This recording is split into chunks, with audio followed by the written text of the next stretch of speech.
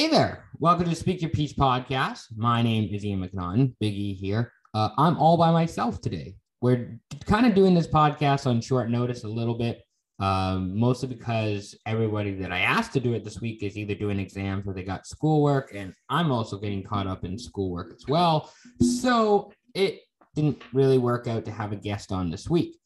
That being said, we're doing kind of a mailbag question and kind of an Ian rambles on for an extended period of time podcast, which I think there's enough people who would listen to that. I would hope, maybe not. We'll see in the views and the ratings on this. Thank you very much for joining me. Recording this Wednesday, December 1st. We're already into December of 2021, which kind of goes back to the meme of me seeing that it's already 2022, also me trying to figure out how we're not in 2020 anymore, which I think there's some truth to that. I think we're all kind of in a way living in 2020 still, aren't we? 2020 and 2021, we're barely just getting by that. I got, three questions I'm going to do for a mailbag. I'm going to talk about some other stuff later on. So basically 4 people responded to the question sticker on Instagram. So thank you for those who did send a question or a comment. Like if you're Shmuel, SYP creator Corey. First, he says that college football is for bozos. And what Corey doesn't understand or didn't realize before sending that is that I am indeed a bozo. 100%. I'm willing to fully admit that I'm a bozo. That's not an insult I get very often. Usually it's along the lines of like dumbass, fat ass, 4 eyes, that sort of thing. So bozo is kind of one of those ones that I think we should be bringing back in terms of like, it's not like it doesn't have a curse word. It's kind of like one of those old timey insults that's just meant to make you feel bad, not meant to make you feel angry. Meant to make you feel like a sad depression type vibe, which I think we should be bringing back. I'd rather be sad than angry. Corey says college football is for bozos. I don't know. I'm kind of getting back into college football a little bit with some of these coaching hires. Lincoln Riley going to USC. Now I finally have a reason to watch USC football. We'll know more in the upcoming weeks about bowl games and potential matchups. So far as I'm recording this, the only bowl game matchups that we know so far are the Bahamas Bowls features Middle Tennessee and Toledo, which I'm kind of surprised they're going back to the Bahamas, but good for Toledo and Middle Tennessee. Talk about a culture change there. Memphis is going to be playing the Hawaii Bowl. I guess not against Hawaii. East Carolina is playing in the Military Bowl. That's kind of cool. That's it. That's all for teams and matchups that we know in bowl games. So no, college football, I mean, it kind of is for bozos, but it's also for smart intellectuals like myself, who I think at the same time I can be a bozo and an intellectual. I think that could be applicable. But I mean, we got a really fascinating playoff coming. We got major college football coaching changes. Be sure to check out my article on reasons college football is changing on speakyourpeace.ca. Great article, I thought. That's what people are saying, is that it's a great article. So we'll probably have more college football content coming for you over the holidays. So that should be exciting. Corey also asks, can the Canucks not be terrible, and should they fire Travis Green? Great questions. I think the Canucks cannot be terrible. I thought this team was going to be a playoff team. I thought the forwards were going to be scoring enough, the goaltending was going to be good, and that the defense would hold up enough to get them as like a wild card team or the third team in the Pacific, which clearly isn't happening right now. But I think firing Travis Green, and I have other Canucks questions here, so I can go on the Canucks here for a bit. I think with Travis Green, I said this, I think, on the last podcast I did with Rav, where Travis Green is more valuable to the Canucks than anybody else. It's like Michael Saunders when he played outfielder for the Mariners. Like that guy is more valuable to the actual organization that he's with than with anybody else. Like like we can talk about Montreal for a little bit too, but like Nick Suzuki is the top line center for the Habs, and the Habs drafted him. Bergevin made him a top line center. He was somebody that he thought he could build around. He got the extension in the offseason. That's a guy who I think teams like. I think teams really like. I just think he has the most value with the team he's with right now. Same with Travis Green. I think Travis Green would get a head coaching job in another team, in another market. I don't think that's a concern. It's just right now, he's more valuable to the Canucks than anybody else. Would firing Travis Green really do anything for them? I don't know. I do get the feeling that firing Green would be a last-ditch effort to save this season, and I don't know that that's really worthwhile. This team stinks.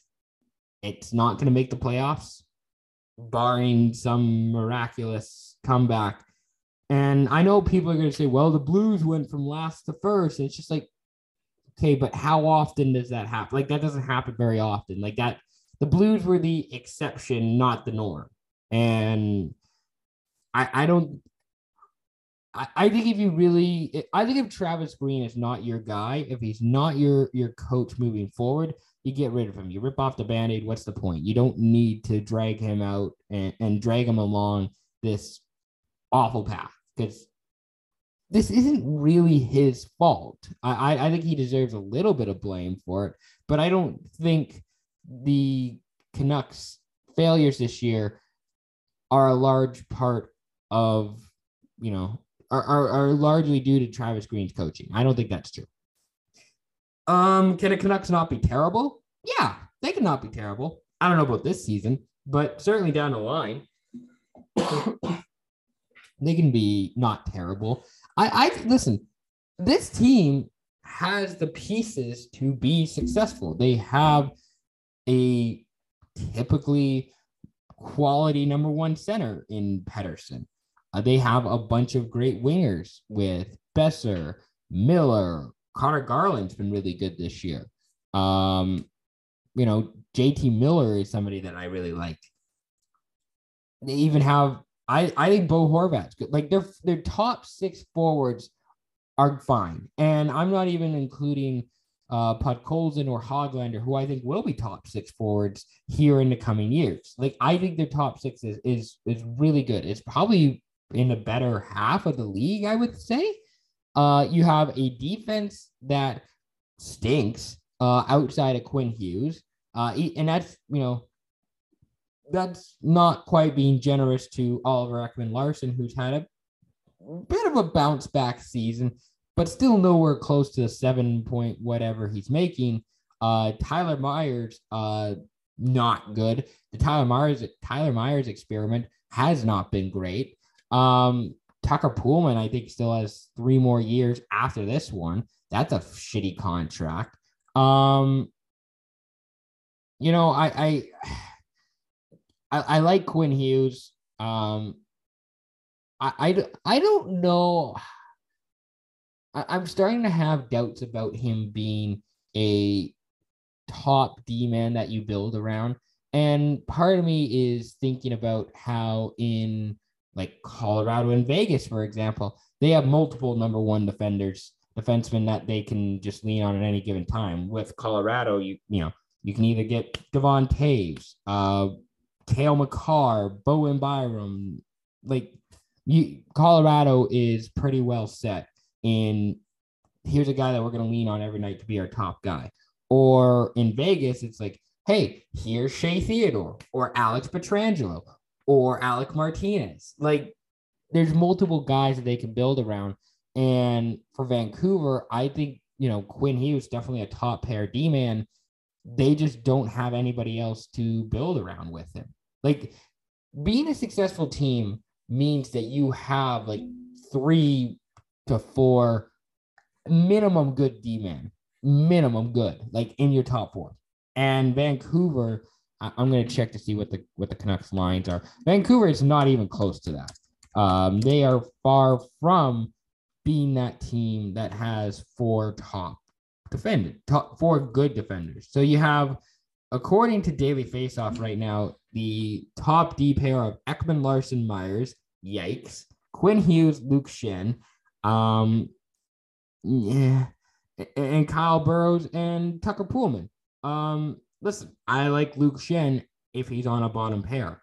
I don't really like Tucker Poolman. I think he's okay, but not at the contract he's making. Listen, this decor sucks. I've said it before, but if the Canucks are going to be good, if they really want to be good, if they want to be not terrible, fix your decor. And maybe that's where you have to trade Podkolzin or Hoglander, Bo Horvat. I don't know. I'm just saying that's a way to fix it. And Thatcher Demko, that dude rocks. I think Thatcher Demko is a great goalie. He should be probably, I mean, Rav and I talked about it a few weeks ago. It's going to be between Campbell and Demko for the 3rd spot, which is about right. Like that seems fair for Thatcher Demko and how well he's been playing this season and in, years past. So we'll see. I'm not sure what to make of the Canucks on ice for the rest of the season, but we'll see. It's probably gonna be bad before it gets better. It's gonna be worse before it gets better. Another question: why does Benning still have a job? So we talked about the on ice product with Vancouver. Let me talk about the off ice product with Vancouver. So the reason Jim Benning still has a job is because of incompetence at the ownership level. And I've said this on this podcast multiple times before. Working for a team, an organization, not just in sports, like this is just in general. This is working for any business, for any store, whatever. It starts from the top and works its way down. Like the vibe, the work ethic, the effort level provided, it all starts from the top. So I've given this example before about how the Washington football team and the New York Knicks, 2 terrible organizations since I've been born. They have been awful outside of a couple decent years. Knicks with Carmelo, Washington with RG3. There has been a small sample of success in what has otherwise been a pretty putrid 20 plus years. So with the Canucks, their ownership group has decided that this is good enough. This is fine. This is okay. And that's not good because you're basically just not doing anything. You're being inactive. And I think a lot of inactivity, how do I say this? You're already losing. Listen, they're already losing now on the ice, but off the ice, you don't have any leverage. You don't have any sort of power or control when you're being inactive like this. Because any smart GM who sees what's going on in Vancouver recognizes that, oh, these guys are desperate. These guys are not happy with what's going on. There is a good amount of panic in Vancouver. Any smart GM can recognize this. Any smart owner should be able to recognize this. And the reason Benny still has a job is nothing really to do with his own. It's not really his fault that he's got here. It is to a certain extent, but he's just doing his thing. Like, we know Benny's not a great GM. Like, we know this. He's he's basically still doing his thing. Like this is Jim Benning doing his thing for like the last 3-4 years. Like we know what he is, and he's still doing his thing.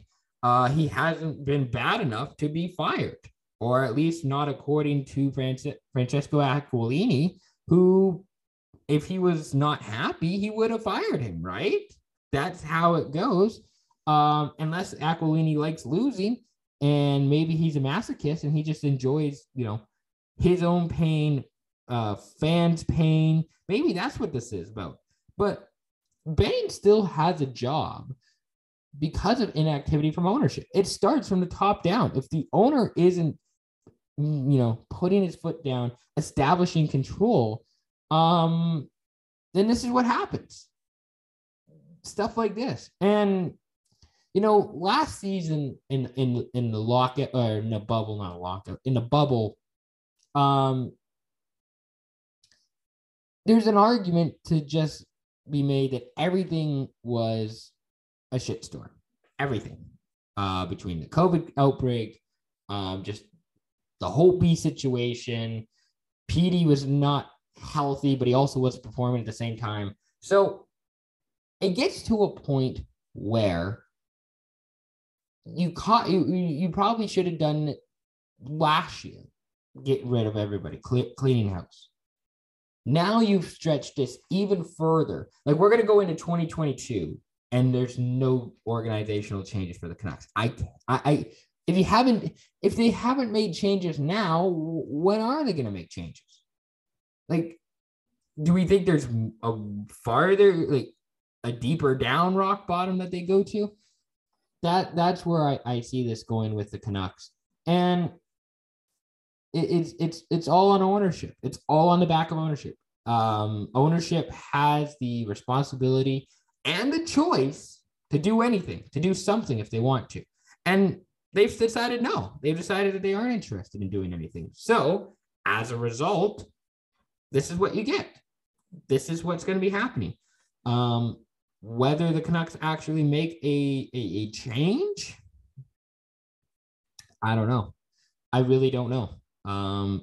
I'm getting mixed signals from everybody, and I really don't know what the appropriate course of action is. I really don't. And the other issue then becomes, I don't know that Aquilini does. I don't know that Jim Benning does. Here's the other thing. You can't, because one of the things I'm hearing right now from Friedman and a couple other people, Elliot Friedman, Sportsnet, you might have heard of him.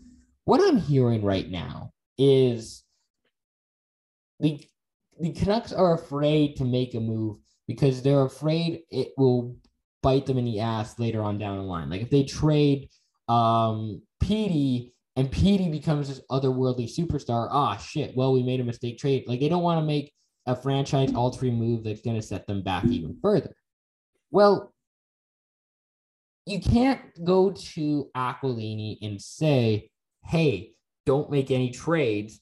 We don't want to trade. We don't want to make any moves. So don't make any moves. Like at that point, let the guy go because that's his job. That's the job as the general manager, is to make moves, is to improve the team. And yeah, you can say that the team has not been improved under Aquilini or Benning, but you can't tell Benning no. You can't tell him, don't make a move. We don't want to make a move. Like, that's just stupid. Just say you don't, just say he's gone. Just say you're out the door. You're done. Goodbye. We're, adios. Like, just say you're done with him. Like, so in case you haven't got the message here, Benning still has a job because of the owner's incompetence and because he's just doing his thing. Jim Benning's just doing what he does. It's been good. It's been working so far. He hasn't got fired yet. So, anyways, and the other thing I want to mention here with this. So, looking at like Montreal, for example, with Bergevin, Scott Mellanby, and a couple other people leaving on Saturday, Sunday from New York, from the Habs. The difference with those guys, and I've been making this point recently in a few other things, but sometimes things just run its course. Like it's like sometimes things just happen, they work out or they don't, and you just get to a point where you just run your course and you got to the end of it. It's over, like it's done. And that's kind of how I felt about Bergevin with Montreal last year. Bergevin went all in. Like he put his you know what on the table and went for it last year. He went and got Jake Allen. He went and got Josh Anderson. He traded Max Domi and I think a pick and signed Josh Anderson to a big deal. Like, you know, he signed Tyler Toffoli last year and he went all in. He was like, this is it. This is our chance. This is our opportunity. And while Montreal had a pretty bland regular season, they did have a surprising playoff run. I don't think anybody would tell you that team was really that good. That was a strong case of NHL parity and luck and just doing enough to get by, not actually controlling any of it. So with Bergevin, even this, like the start of the season did not go well. And regardless of really the Stanley Cup finals, like I think you kind of have to throw that out the window because the team wasn't really that good. And now everybody who was on that team is, you know, a lot of the leaders are either injured or gone. And it just kind of runs its course. Like you just kind of, you kind of got to the end of the line. Like that was your opportunity. That was your chance to go win a cup and it didn't work out. And you kind of just move on. Like it is what it is. It was fun while it lasted. There were some highs and lows, but you just move on. Things run its course. And that's what's happened here in Vancouver with Benning and Aquilini. It's run its course. And it happened a long time ago. It happened before the bubble. Like things ran its course. We got to the end. We saw what this is like. Like you can't ask for 5 more years, give us 3 more years, 5 years into this. Like you can't. So that's kind of my deal about like the difference between Benning and the Canucks and Bergevin and the Habs. And even like going back to last year, like Tortorella and the Blue Jackets. Tortorella and the Blue Jackets just ran its course. Like we just got to the end of it. We saw what it was like. It's like, okay, we're done. We're going our separate ways. We've had enough. Torts had some really good playoff runs with Columbus. He kind of ran notable players out of town, i.e. Artemi Panarin, Sergei Bobrovsky, Matt Duchene. And then last season when, shit kind of hit the fan for them, it's just, they ran its course. It's done. It's over. It was fun while it lasted. But this is the end. This is it. There is no, going further. So we'll see what it's like in Vancouver with Benning. I don't think Benning and or Green are going to get fired before 2022. Maybe that's a New Year's resolution for them, is to fire their GM. Finally, I got one baseball question here, which I love to see. Pierre asks, is Buster Posey a Hall of Famer? And when I first saw this, I was like, yeah, he's a Hall of Famer, right? He's got to be. I mean, one of the best catchers of my generation, 7-time All-Star, 3-time World Series champion. I mean, yeah, like I feel like he's a Hall of Famer. I don't know how. I mean, so career-wise, he has 1,500 hits, 158 home runs. Like the stats for Posey as a hitter, they're pretty good. Like, 39 doubles in 2012, 34 in 2013, 28 2014, 28 2015, 33 2016, 34 in 2017. Like, for being a catcher, Not too bad, I don't think. I mean, he's obviously, dealt with health injuries. Like he's had some health issues. Um, he didn't play in 2020 because of, the pandemic. I really like Buster Posey. So he is retiring this year, age 34. I'd like to see him make the Hall of Fame. I kind of think he is. I don't know if that's a hot take. Let me know. Like,